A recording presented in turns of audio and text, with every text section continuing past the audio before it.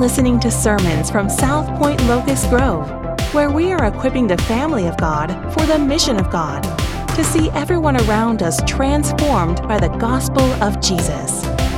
For more information, please visit southpoint.org.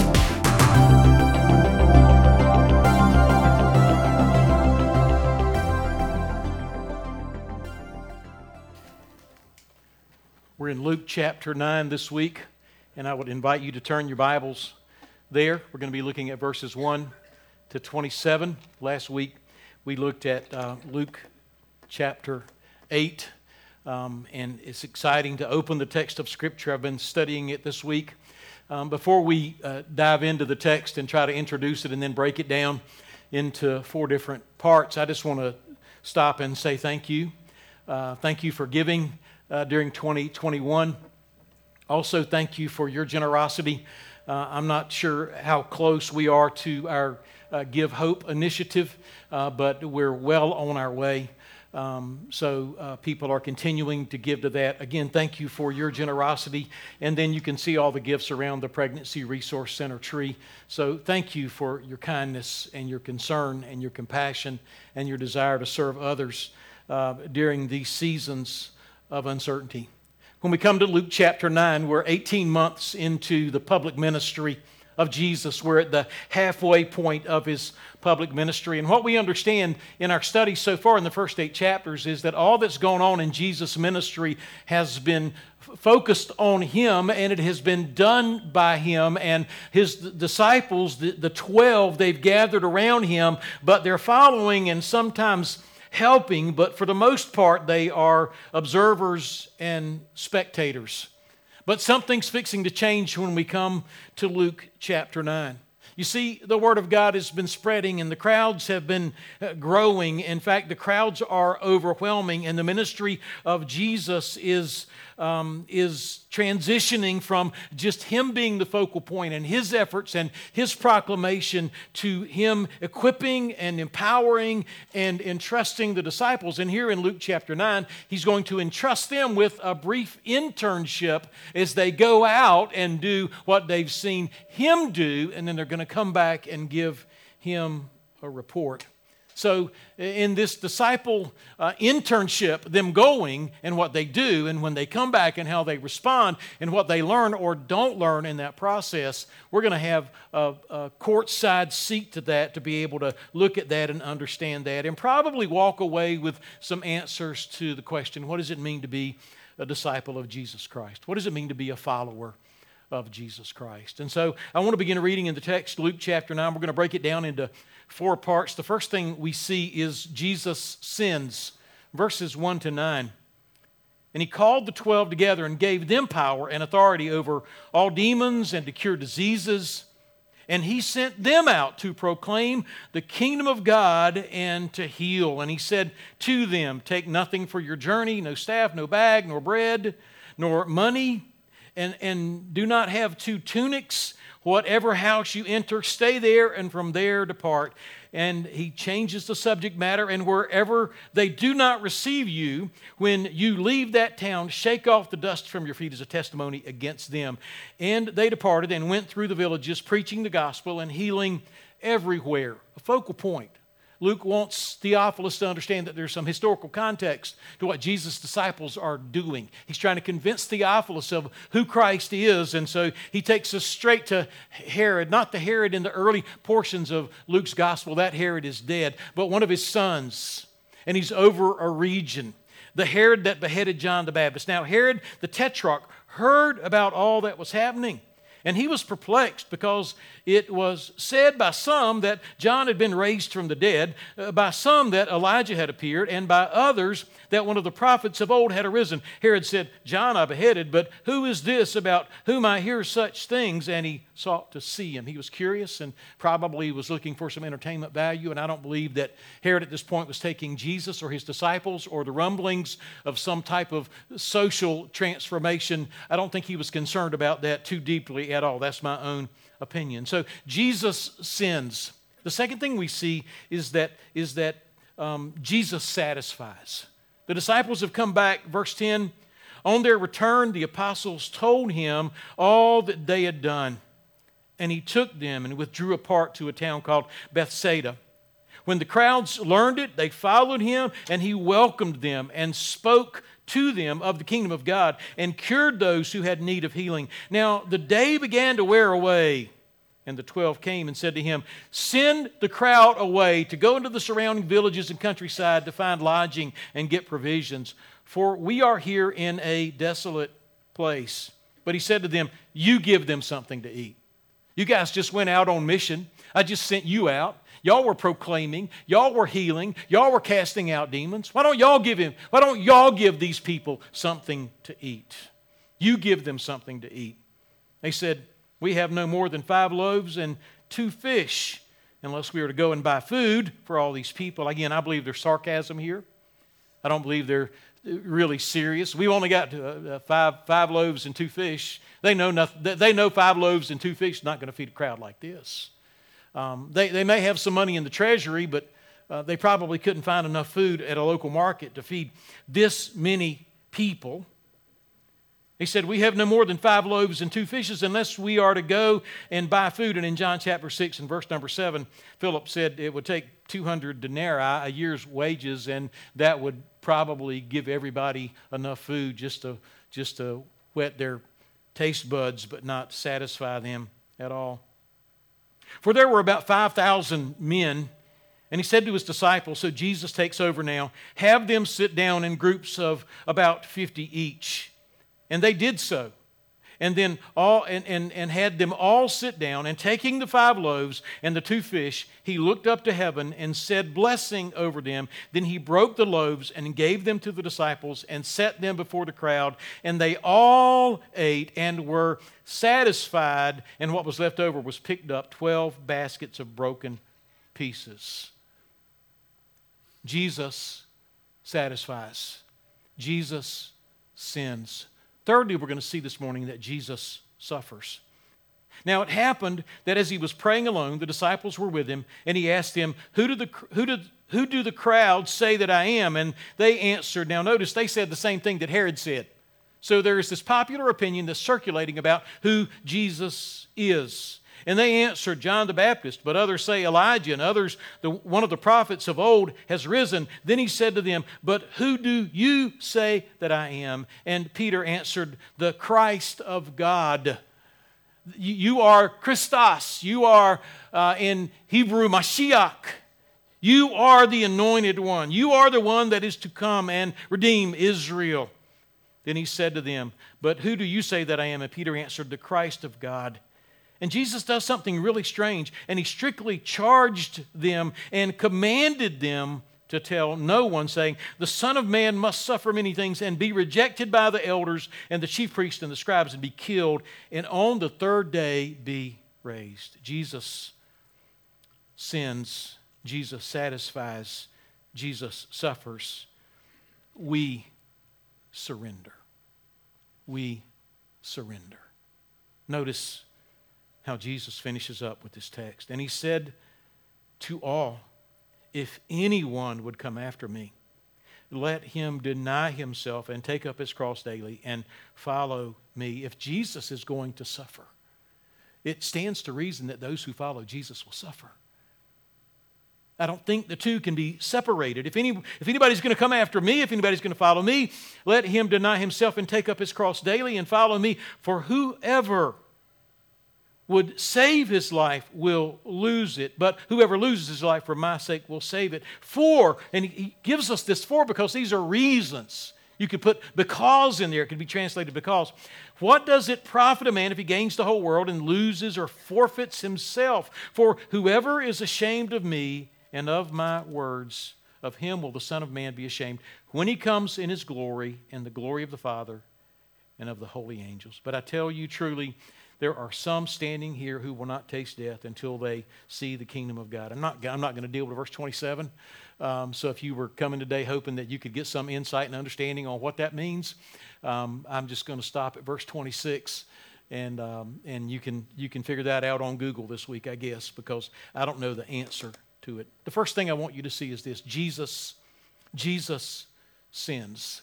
Jesus sins. Now, when Jesus sins, we see him sending out the 12. When we come to chapter 10, verse 1, we see him sending out 72. When we come to Acts 1:8, and Luke wrote the book of Acts, we see him sending them out to Jerusalem. When the Spirit comes to Jerusalem, Judea, and Samaria, and to the uttermost parts of the earth. We also see in Matthew 28 that Jesus is telling them to go into all the world and proclaim good news. We also see in 2 Corinthians chapter 5 where we are to plead with men in Christ's stead, be reconciled to God as ambassadors. And so we see this continuation of proclamation. There seems to me to be a universal call to all who believe to be sent out in His power and to relate to those in our sphere of influence in very specific ways. Now, I just kind of put some weight on that for a minute, because some people say that going and proclaiming the gospel is apostolic, and we don't have to do that. Now, I don't know why anybody would want to say that myself. I really don't. And if that's what you believe, I don't know why you believe that. I want to see people come to know Jesus Christ. And I believe that the means that a sovereign God uses to reach people with the gospel is the proclamation of those who believe in Him. And so Jesus is sending. I believe Jesus sent the 12. He sent the 72. He sent Paul on his missionary journeys. He sends the Corinthians, and He sends you and me. He sent them out as teams, and they ultimately returned to the sending community to worship and to celebrate the transformation of lives, the deliverance from darkness, and the power and glory of God. So let me break it down and give you some specifics. First of all, Jesus sends His disciples out to proclaim His kingdom. John the Baptist came proclaiming His kingdom in Luke 3:18. John said, "Repent, for the kingdom of heaven is at hand." Jesus Christ Himself in Luke 4:18, when they were like, "Jesus, stay here," Jesus is like, "No, I've got to go to other villages." Why? Because I've got to proclaim the good news of the kingdom. He said the same thing in Luke 4:43, and Luke 5:1 and 17, and Luke 6, verse 6 and 17, and chapter 8 and verse 1, we see the same thing happening. Jesus is going and teaching. In Luke 8:39, and right here in Luke chapter 9 and verse 2, the same thing is happening. Go and proclaim the kingdom. Go and proclaim the kingdom. We are in this world. We are not of this world. There are kingdoms in this world. There are institutions in this world, but they are not life-giving institutions, and they are not governed by good kings. There is a good king who is coming to a sinful people, and He's going to love them and bear their sin. This good king is perfect and holy, and He says, "Bring me your sin, and I will die your death for your sin in your place, and I will give you eternal life." This is the proclamation of the kingdom. Run to the kingdom. Come to the kingdom. There is no king like this king. There is no kingdom like this kingdom. In Luke chapter 10, we see them again proclaiming the nearness of God. That is the proclamation of the kingdom. We are proclaiming a king who is loving and kind and wants to be in relationship, wants to be close to us. Christ Jesus suffered once for sin, the just for the unjust. Why? That He might bring us to God. Jesus is the way, the truth, the life. Nobody comes unto the Father but by Him. Come boldly to the throne of grace. Come right into the throne room, the Holy of Holies, into the presence of God, like you belong there because of the finished work of Jesus Christ. Why? Because God wants to be with you. I'll never get over the story of the prodigal son and the father just looking and waiting. And I don't think we see that picture of the Father. We need to proclaim the nearness of God, and God has done everything to be near us. I was reading Matthew's Gospel this morning.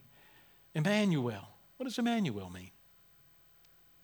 God with us. God with us. Jesus sends His disciples out to proclaim His kingdom. Secondly, Jesus' kingdom is a kingdom of compassion. Now, let that sink in. Let that sink in. Because those who have been transformed in their interior world and have new hearts and are in the kingdom should also have hearts that are filled with compassion. The kingdom of heaven is a kingdom of compassion. He tells us here in the text that his kingdom will trample all over the kingdom of Satan. He sent them out to proclaim the kingdom and to heal, and they're going to have a power and authority over demons and to cure diseases. His kingdom will look upon the brokenness of fallen people and have deep love and compassion and bring freedom and healing. What do you see when you look at broken people? What do you see when you look at hurting people? Do you think, if they just not made this bad decisions, they just made good decisions like me, they just handled their money better? If they just didn't have an addict mentality, they weren't brought up in the same kind of home. We come up with all kinds of excuses to be absolutely judgmental, and many times we, the church, lack compassion. It is a compassionate kingdom. Let me just stop and try to make some application and ask you some questions. Are you a Christian? And don't just gloss over that statement with an answer. I want you to think about it. Are you a Christian? Are you a follower of Jesus Christ? Do you wake up every day with a sense of sentness? Do you wake up every day with a sense of sentness? I'm being sent. I want to find out where it is. Are you asking God this question? What are you sending me to? Who are you sending me to? Does that ever enter your thinking? When you wake up in the morning, what do you have for me today, Lord? There's always this sense of adventure and a sentness. I've got a friend who asked me to come preach at his church next week in my hometown, Wilmington. And it's a church plant. And I went to middle school with him and high school. And we've just been close, dear brothers. They came down and looked at what we were doing before they planted their church there in Wilmington. They meet in a gymnasium they set up every Sunday morning, and they've got 50 or so people that are meeting and gathering. He was on staff at one of the largest churches in southeastern North Carolina. He was a senior staff there, but he felt like God was calling him to plant a church, so he walked away from a good salary. His father was one of the biggest developers in the city of Wilmington, North Carolina for all of my childhood and most of my adulthood. He had a nice house on a loop road out near the Sound that was worth hundreds of thousands of dollars, and he sold that and he moved into a little duplex. And every week he gets on a fish truck and drives all over the Southeast, delivering 35,000 pounds of fish so that he can support himself in planting a church when he could have had it a lot easier. But he wakes up every morning with this sense of sentness. And being sent doesn't always mean, and by the way, his name's Jimmy Suggs, Oak Valley Baptist Church, Wilmington, North Carolina, Ogden. Look him up, because he's the best preacher in Wilmington, North Carolina. There's not a better preacher. He could have said, you know what, I want to move up and bigger opportunities and bigger churches. That's what kind of the flesh kind of is after. But this brother's my age, and he's breaking his back every week unloading fish so that he can continue to shepherd these people, because he has a sense of sentness. Every believer should have this sense that God is sending you. I would ask you by way of application too, when's the last time you told somebody else about how good Jesus is? When's the last time you said, his yoke is easy and his burden is light? Most people look at church and they're like, oh, you folks, y'all got a bunch of rules, you got a bunch of regulations. That ain't nothing but heavy. I'm going to walk in over there and I'm going to feel judged and I'm going to feel beaten down. I'm not discounting the weight of sin. I'm not discounting the work of the Spirit in convicting. I'm for every bit of that. But the good news is that there is a Savior who says, come unto me, all ye that labor and are heavy laden. Take my yoke upon you. Don't come over here and sign up at church and now all of a sudden life is even worse. People all around us are beaten down by sin and need good news and need to hear the gospel. And you and I were saved not only to be sent, but to proclaim good news. When's the last time you told somebody about the goodness of Jesus Christ? Again, by way of application, do you feel any responsibility for those around you who are ravaged by sin? Because Jesus is sending his disciples out saying, you know what I want you to do? I want you to go to people that are demon-possessed. By the way, Jesus has already done that in the previous passage that we looked at, Legion, right? I want you to go to those that are broken. I want you to go to those whose lives are just really, really messed up. And I want you to feel compassion, and I want them to be set free. Do you feel responsibility for those around you whose lives are being ravaged by Satan? Are you compassionate? Does brokenness affect you? Jesus sends us out. Do you have a sense of sentness? Jesus sends us out to proclaim the gospel. Jesus sends us out to be compassion, for compassion to flow out of us. Jesus sends us out and he wants us to be completely dependent on the sufficiency of his power in our lives. That's what he's telling the disciples here. He's saying, take nothing for your journey, no staff, no bag, no bread, no money. If you've got 2 tunics, don't take 2. You don't need a garment bag. You don't need anything to hang your stuff on in the back of your camel. You just go bare bones. You enter into a house and it may be run down and the food may not be good and it may be roach infested, but you go in and you stay there. Why is he saying that? He's saying 2 things to them. There are these shysters. There are these phonies that are running around taking advantage of people, and I don't want you to identify with them. I want you to identify with me. And I want your identity with me to be this, that I'm going to provide for you, and you're going out to care for people. You're not going out to make demands so that people will care for you.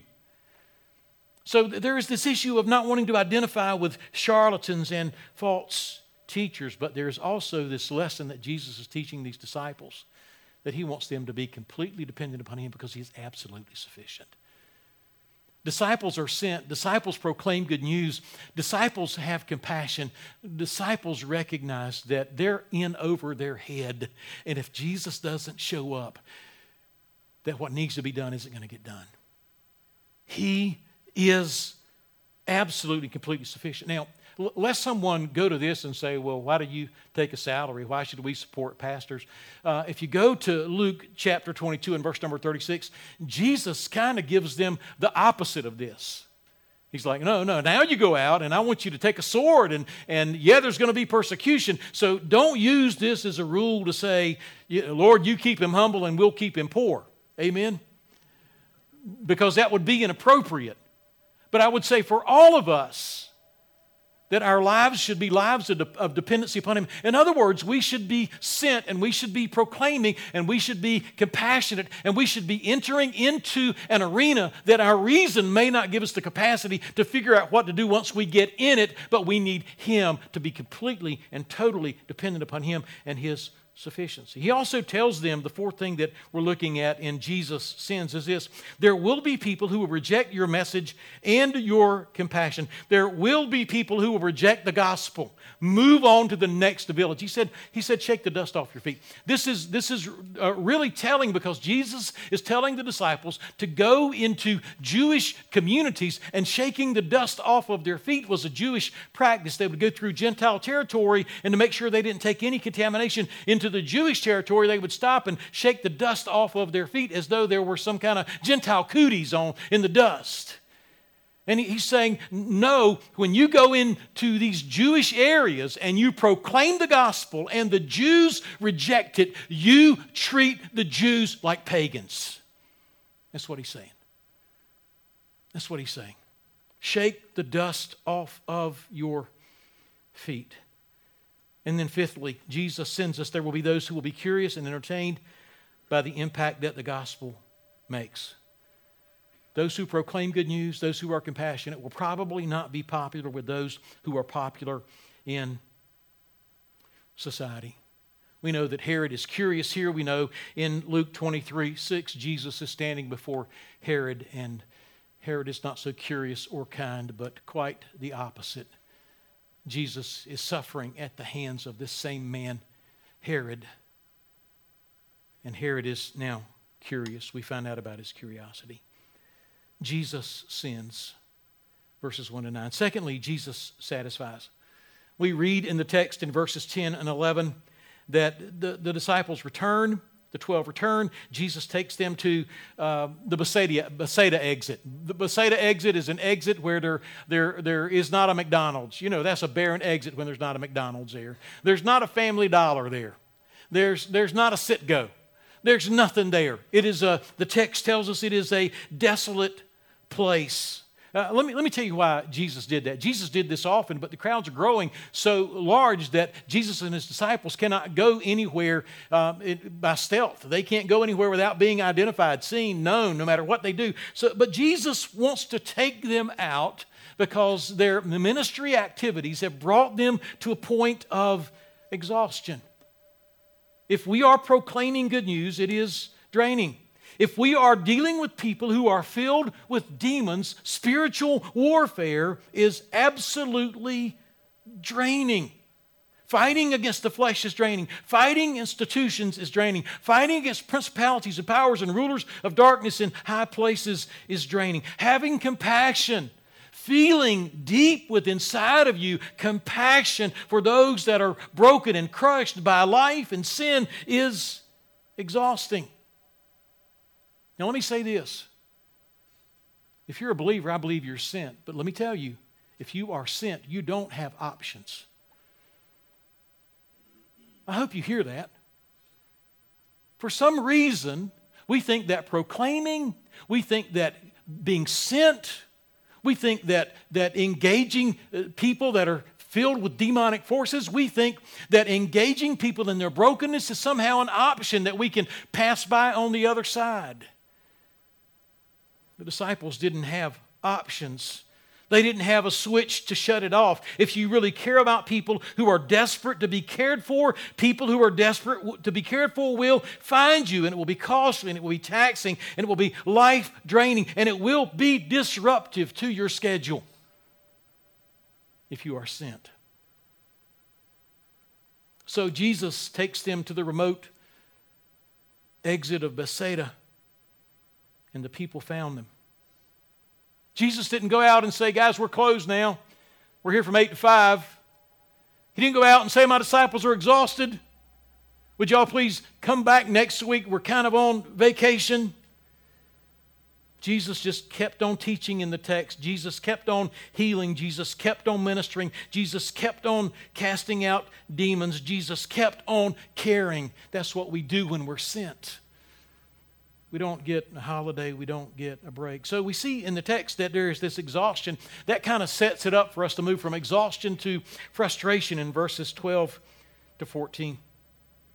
Our ability to properly care for these people that, if the disciples are saying, our ability to properly care for these people that have haphazardly followed us out here with so many needs is beyond our capacity and resources. That's what they're saying. When you come to verse 12, now the day began to wear away. The day was almost gone. It's about to get dark. And the 12 came to him. All 12 had already voted, evidently. And they said, it's our vote that we send the crowd away. Send them away. Send them away because we don't have to feel responsible, because we are incapable, and because these people need to assume responsibility for themselves. They need to go out. They need to find somewhere to stay. They need to find something to eat. So here's what they're saying. Jesus, would you please stop preaching? Would you please stop healing? Would you please have an invitation? Or would you please have a benediction? Would you bring this service to a close? Or we're about to be in a mess. It's going to be dark. These people haven't eaten. They're going to start passing out. It's going to be dangerous. Again, the rational mind begins to work. Please send them away. To add to the frustration, Jesus, the man who heals and tells the wind and the waves to shut up, who raises people from the dead, the same Jesus who is giving more responsibility to his disciples, looks at them and says, yeah, there is a problem. You fix it. I'm training you. I'm preparing you. You are following me. There is a world that is waiting. You fix it. They probably thought, is this a joke? When did Jesus become a comedian? We come and say, Jesus, send them away. We don't have the ability or the capacity to respond to their physical needs. Jesus said, you give them something to eat. It's probably sarcasm. Maybe it's not. Sounds like it to me. Hey, we got 5 loaves and 2 fishes. We got 5 Kentucky Fried Chicken biscuits left over from breakfast, and we've got a couple of strips of fish from Captain D's. That's not going to help anybody. That's all we have. That's the extent of our capacity to respond to the physical needs of the people. Hey, Jesus, how about we go back to plan A? Send them away. Let them take care of themselves. We need some rest. Hey, Jesus, if we had 200 denarii, a year's wages, we could run up to Publix and we could get some rotisserie chickens and maybe some potato salad if you like Publix potato salad. But if we did that, people would probably have enough food about the size of an M&M just to get a taste. By the way, there are 5,000 men, which means there are probably 20,000 people. So all of this is going on, and there's all of this frustration on the heels of this demonstration of power Jesus has given them and the success of this ministry. So there is exhaustion and there is frustration, but then Jesus takes over. And when we come to verse number 14, we see the number, and Jesus steps in and he says, have them sit down in groups of about 50. Another text says 50 or 100. So he divides all of the people up. We see administration and organization for the sake of mission and clarity. Jesus is not haphazard. We should not have a poor view of administration or organization, although a lot of times we do, not because we don't like administration or organization. We don't like anybody telling us what to do. And by the way, if none of us liked anybody telling us what to do, there probably wouldn't be anything done except the thing that we wanted to do, which would not reflect a body functioning together. Groups of 50, if you had 5,000 people, that's 100 groups, if my math is right, which puts 12 disciples serving 8 groups of 50 or thereabout. If you extrapolate that out, you can see that the disciples at the most would probably have to feed 32 groups of people if there were 20,000 people there. So Jesus had organized it. Jesus looked to heaven and he blessed it. He acknowledged that the providential hand of God had given them the food. That's why we pray, give us this day our daily bread. We can go back to the manna and understand that it is God who in His providence provides, but He is also calling out to the Father, understanding that it is the providential, powerful hand of God that is going to take these resources and multiply them for His glory to meet the needs of these people. And the text says, and He gave. The word gave means He just kept on giving and kept on giving and kept on giving and kept on giving and kept on giving and kept on giving until probably 20,000 people were fed. The amazing thing about this demonstration is that everyone there was satisfied. Again, look at the text. It says it in the text. Then He broke the loaves and gave them and kept on giving them and kept on giving them to the disciples to set before the crowd. And they all ate, every one of them, and were satisfied. The word satisfied is a word that is used to describe an animal that has just eaten all it can stand. They were satisfied. I mean, when they got through, they were leaning back. They were kind of, don't you just hate it when somebody's like, you know, isn't that terrible? Picking their teeth. They're kind of swollen. They probably had to loosen a notch in their belt, unbutton their jackets. They were satisfied. They were full. And the disciples had 12 baskets, 12 disciples, and they're looking and they're saying, 5 loaves, 2 fishes. Jesus knows what He's doing. He is absolutely sufficient. There was enough for everyone served to be filled. There was enough for everyone serving to be filled. And the conclusion is this, that Jesus is absolutely sufficient. But when we look at John's gospel and we look at John 6:35, Jesus stands up and tells them, hey, I am the bread of life. While that metaphysical need, there's something that is better, and it's your spiritual need. While your bodies definitely need to take on nourishment, there is something inside of you called a soul. There is the spiritual part of you and me that I believe is the greater reality within us. And Jesus said, I and a relationship with me is what will nourish you in your inner being. They ate, but I guarantee you within 12 hours, if they were used to eating once a day, they were hungry again. Our soul can only be satisfied by Jesus Christ. The interior pangs of our soul are crying out for something, and we're trying in every way that we can to satisfy the longings of our heart with every lie the world tells us. Jesus says, I'm the bread of life. If you eat this bread, you will be satisfied. I am that stream that is running over. And if you drink of me, you will never thirst again. Every time we sit down to eat, we should thank God for the food. And we should enjoy it. I thank God that He's given us taste buds. I don't particularly appreciate them when I'm trying to eat an avocado. But we should thank God that He's given us taste buds. And as we enjoy the provision, and it does whatever it does in our brain and in our body, it should remind us that Jesus Christ is the bread of life. And that what you're really longing for is not to have your taste buds or your stomach satisfied.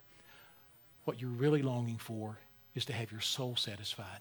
And your soul will only be satisfied in Christ and Christ alone. Jesus satisfies. Thirdly, Jesus suffers. Jesus sins. Jesus satisfies. Jesus suffers. There is this curiosity. Who do the people say that I am? Who do the uncommitted mass of people say that I am? And then Jesus turns it and He says, who do you say that I am? He's emphatic in saying that. In comparison to public opinion, in comparison to what other people are seeing and observing and the conclusions that they're drawing, what about you guys that are following me and are seeing everything that I'm doing? Who do you say that I am? Everybody's asking that question. They're on the boat. Jesus wakes up. I love that story because I love that narrative. It really happened. I believe Jesus was so tired when He was on the boat, out on the sea, that it's one of those times. You ever fallen asleep and you wake up and you don't know where you are and you don't know who you are and you don't know who your wife is? If you've never been that sound asleep, you don't know what day it is. You don't know if you're in middle school or high school or in a nursing home. You just wake up and you're just like, and Jesus, I believe Jesus was that way. And I believe He was legitimately just absolutely completely exhausted and probably physically in reality didn't experience what was going on in the boat. And I believe they woke Him up, and Jesus woke up and he probably just said, waves, sit down and shut up right now. And I believe He went back and laid down and went to sleep. You say, why do you believe that? Because the disciples were saying, who is this man? Who is this man? They weren't talking to Him. They were talking among themselves. I really believe it would have been a greater shock factor, too, if Jesus had woken up and was stirred and told the waves and the winds what to do and was, again, still so exhausted. He said, where's your faith? And He goes and lays back down. And they're like, who is this man? Who is this man? Herod says, who is this man? Jesus said, who do you think I am? That's a question that every one of us has to answer.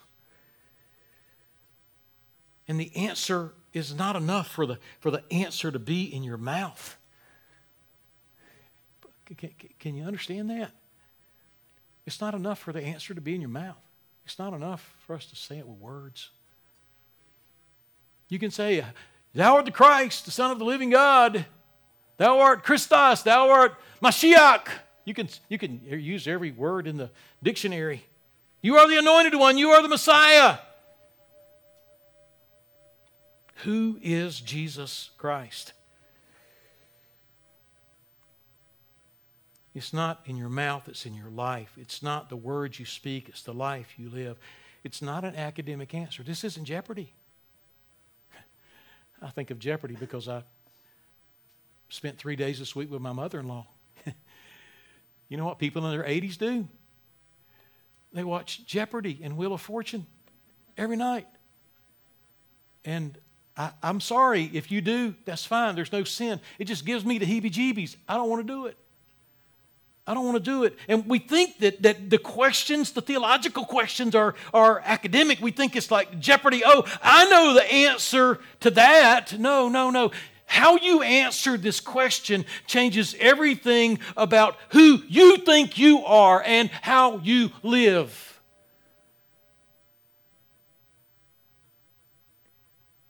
You cannot say that you are the anointed one sent by God. You cannot say that you are the Messiah. You cannot say that you are the Son of God. You cannot say that you are God. You cannot say that you are the light of the world. You cannot say that you are the way, the truth, and the life. You cannot say that you are the Lamb of God that takes away the sin of the world and then just take a gulp from your Slurpee and go on and live your life any way you want to. You can't do that.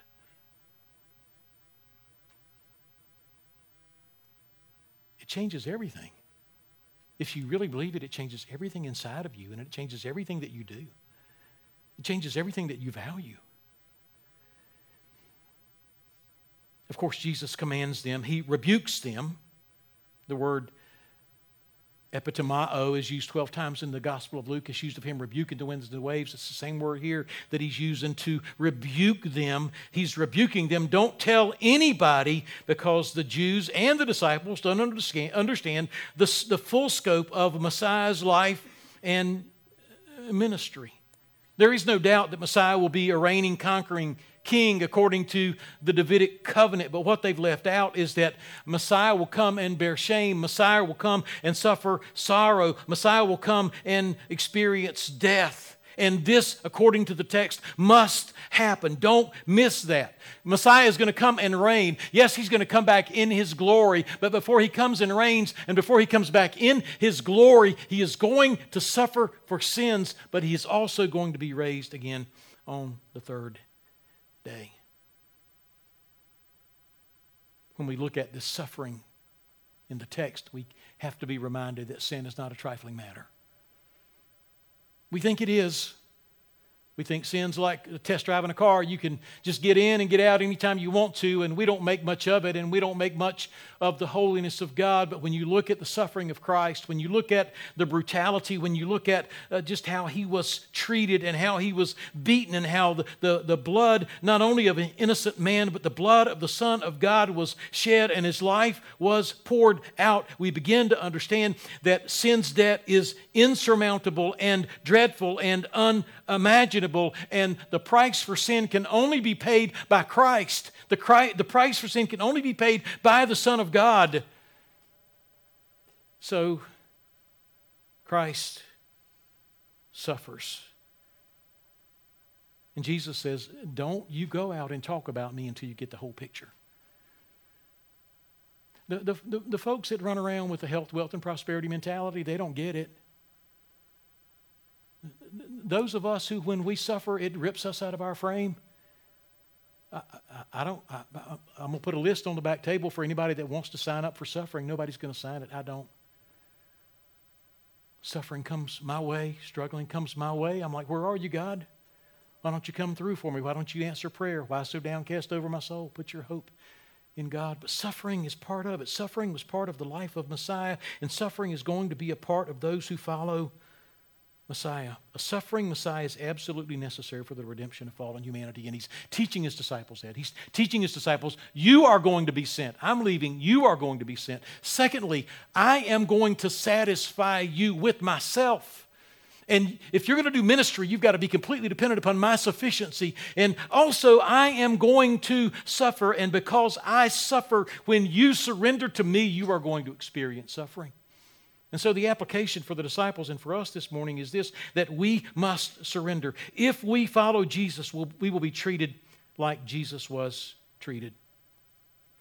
So I'll ask some questions and let the text answer those questions. How should we live if we are to follow Jesus? Because that's what he says. And he said to them all, if anyone would come after me. He says the same thing over in Luke chapter 10. He's repeating it over and over again. Follow me. Here's what he's telling us in the text, and we've already read it. How should we live if we're going to follow Jesus Christ? We should live lives of self-denial. Self-denial is a conscious effort and choice to say no to self and yes to Jesus Christ.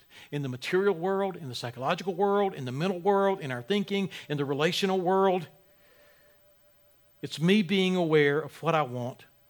It's me being aware that I want my way. Me being aware that I think I always know what's best and I always know what's right. Me knowing that I'm looking for the advantage, that I always want to win. Has anybody watched any football games lately? I look at the emotion. Just look at the people. I'm not shocked by the players on the field. I'm shocked by the fans in the seats.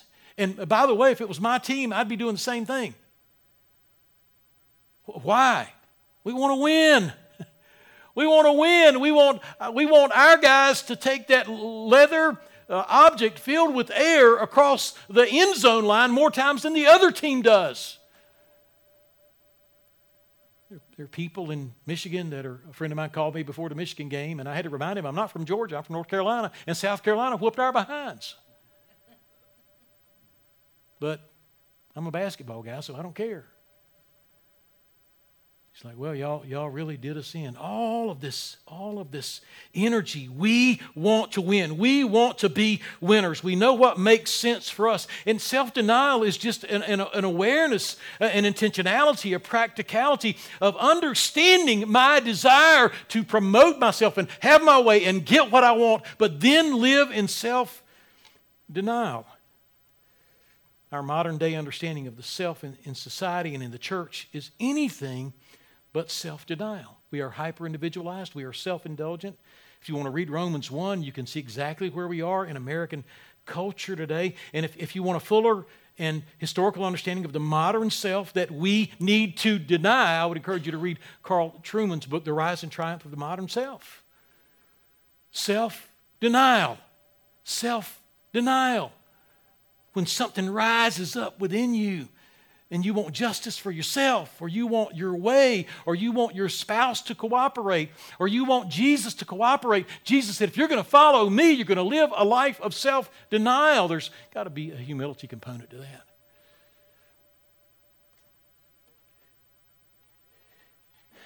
It's interesting that the rich young ruler was given the same offer. Come and follow me. Go sell all that you have, give to the poor. Self-denial. The text of Scripture says he went away sad. People who do not live lives of self-denial are sad people. They're ultimately very sad people. Not only self-denial, but cross-bearing. The disciples would have understood this. Take up your cross. Take that cross piece and put it on you. You go to your death. You go to your crucifixion. You pour out your life. Now, I will tell you, every single one of us in this room is pouring our life out for something. We have either believed a lie that something is worth giving our life to, or we've believed the truth that Jesus Christ is worth giving our life to, and we're willing to take that cross and put it on us and bear it and go to our death, to ourself. And then Jesus says, follow. I'm hastening through. My time is gone, and I've got 30 more minutes of notes. He said, follow. Someone has said follow is this. It's the continual pattern of obedience. I don't disagree with that, but I would say following Jesus Christ is much more than that. Following Jesus Christ is relational. Following Jesus Christ is a continual awareness of His presence. If I am following Him, I am with Him. It's not a cold, sterile, legalistic obedience. It isn't following rules. It isn't checking the devotional box and saying, hey, I'm self-righteous. Look at me. It's following Him, which means I am in relationship and fellowship with Him, and we are together. That's why Paul said in Philippians 3:10 that I may know Him and the power of His resurrection and the fellowship of His suffering. How? Because we're together. We're together. Christ in you, the hope of glory. It gives us a whole new energy and perspective on obedience. Finally, he answers the question, why should this kind of life be appealing or desirable to us? And he answers it with the word "for" every time. Why should I want to deny myself? Why should I want to come after Christ? Why should I want to deny myself? Why should I want to take up my cross daily? Why should I want to follow Jesus Christ? Here's why. There are these universal principles that are incontrovertible, that are undeniable, that are not going to change for anybody, no matter what you believe or what you think or wherever you live. And notice he gives us this paradox of life. Whoever would save his life will lose it, and whoever loses his life for my sake will save it. That's everybody across the board, every single human being. You lose your life, you'll save it. You save your life, you live for yourself, you try to preserve life. The surest way to lose your life is to obsess over how to protect it. The surest way to lose your life is to obsess over how to prolong it. The surest way to lose your life is to obsess over how to preserve it. The surest way to lose your life is to obsess over how much more I can accumulate. Life is not given to us to be preserved or hoarded or spent on me and my desires and pleasures. Life has been given to us for us to give it away.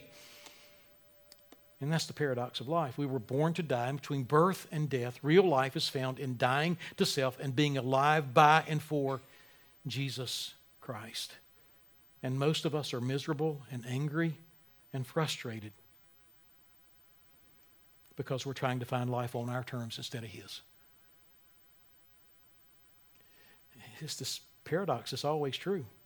And do we see it in any greater capacity in our lifetime than in the day and age in which we live? We just, somebody says, boo! Boo! Do I believe COVID is real? I absolutely believe COVID is real. Do I believe people have died from COVID? I absolutely believe people have died from COVID. I may die from COVID. You may die from COVID. I'm not trying to make light of COVID at all. I'm not trying to make light of anything that would take our life away from us. But I'll be honest with you, I don't want to live as long as my dad did and spend the last 3 or 4 years of my life in a nursing home not knowing who I am because medication and the medical profession has been able to prop him up physically, but his brain's been gone a long time. I'm not trying to take control over any of that, but I will tell you that we need to spend our lives giving our lives away instead of trying to preserve our lives to live as long as we can possibly live to end up in some vegetative state somewhere. So it's not about just preserving our life. But then he moves from a paradox to profit. For what does it profit a man if he gains the whole world and he loses or forfeits himself? Or one text says, Matthew, I think he loses his own soul. There's always an exchange that's taking place. We're always exchanging. Most of us think if we win the world that we have something valuable. We want to make a profit. We want our investments to increase. We want our businesses to make money. We want our skills to improve. We want our grades to be better. Profit is good. But when we give ourselves to that and exchange that for our soul, that literally is the exchange that's taking place, because I'm looking at all the value systems of the world saying, this is value, go after it, I want that profit. What about the profit to my soul? What about the profit to my interior man? What about the profit to my spiritual life? And I believe Jesus would say that you can't have both. So there's the universal paradox of life, but there's also the understanding of profit. And what is profitable? What is profitable is what happens in your soul as we enter into this relationship with God the Father, God the Son, God the Holy Spirit, and He sends us out to be willing to suffer and lay down our lives and take up a cross and be identified with Him and criticized. Thirdly, we see pressure. He says, for whoever... Again, a third for whoever is ashamed of me and my words. What is he saying as he says that? Listen to your shame. What is your shame telling you? When we go out and identify with Jesus Christ in the world is going to shame us. Are you going to be ashamed of Christ? Are you going to be ashamed of His Word? Are you going to be ashamed of your desire to see people come to know Him? He is suffering now, but He is coming back in glory. And when He comes back in glory, He is going to identify with those who identified with Him in this life through our willingness to come after Him, through our willingness to experience self-denial and suffering and even death, and to follow Him and experience and find joy in His presence above all things. So Jesus sends us. Jesus satisfies us. Jesus suffers and calls those who follow Him to suffer. And the call of the gospel this morning is to surrender. And I would ask you, are you a follower of Jesus Christ? And have you surrendered everything to Him? Have you surrendered your life? Have you surrendered your resources? Have you surrendered your values? I would beg you this morning, I would plead with you, the only way you'll ever be satisfied at the deepest level of your being is if you surrender to Jesus Christ. And if you wake up tomorrow morning and say, Lord, you saved me. Where are you sending me? Who can I proclaim good news to? Is there somebody suffering or struggling that I can come enter into that suffering and struggling and help them and walk with them? Is there something that you're calling me to do that I know I can't do myself, but you're absolutely, completely sufficient? And I'm not going to make excuses, and I'm not going to get frustrated, and I'm not going to bail. I'm not going to come up with an alternative rational plan that says send them away, but I'm going to say, I don't know what to do, but Jesus sure can do something about it. How are you living this morning as we start 2022? There could be no greater desire in your heart than for Jesus to send you if you are His.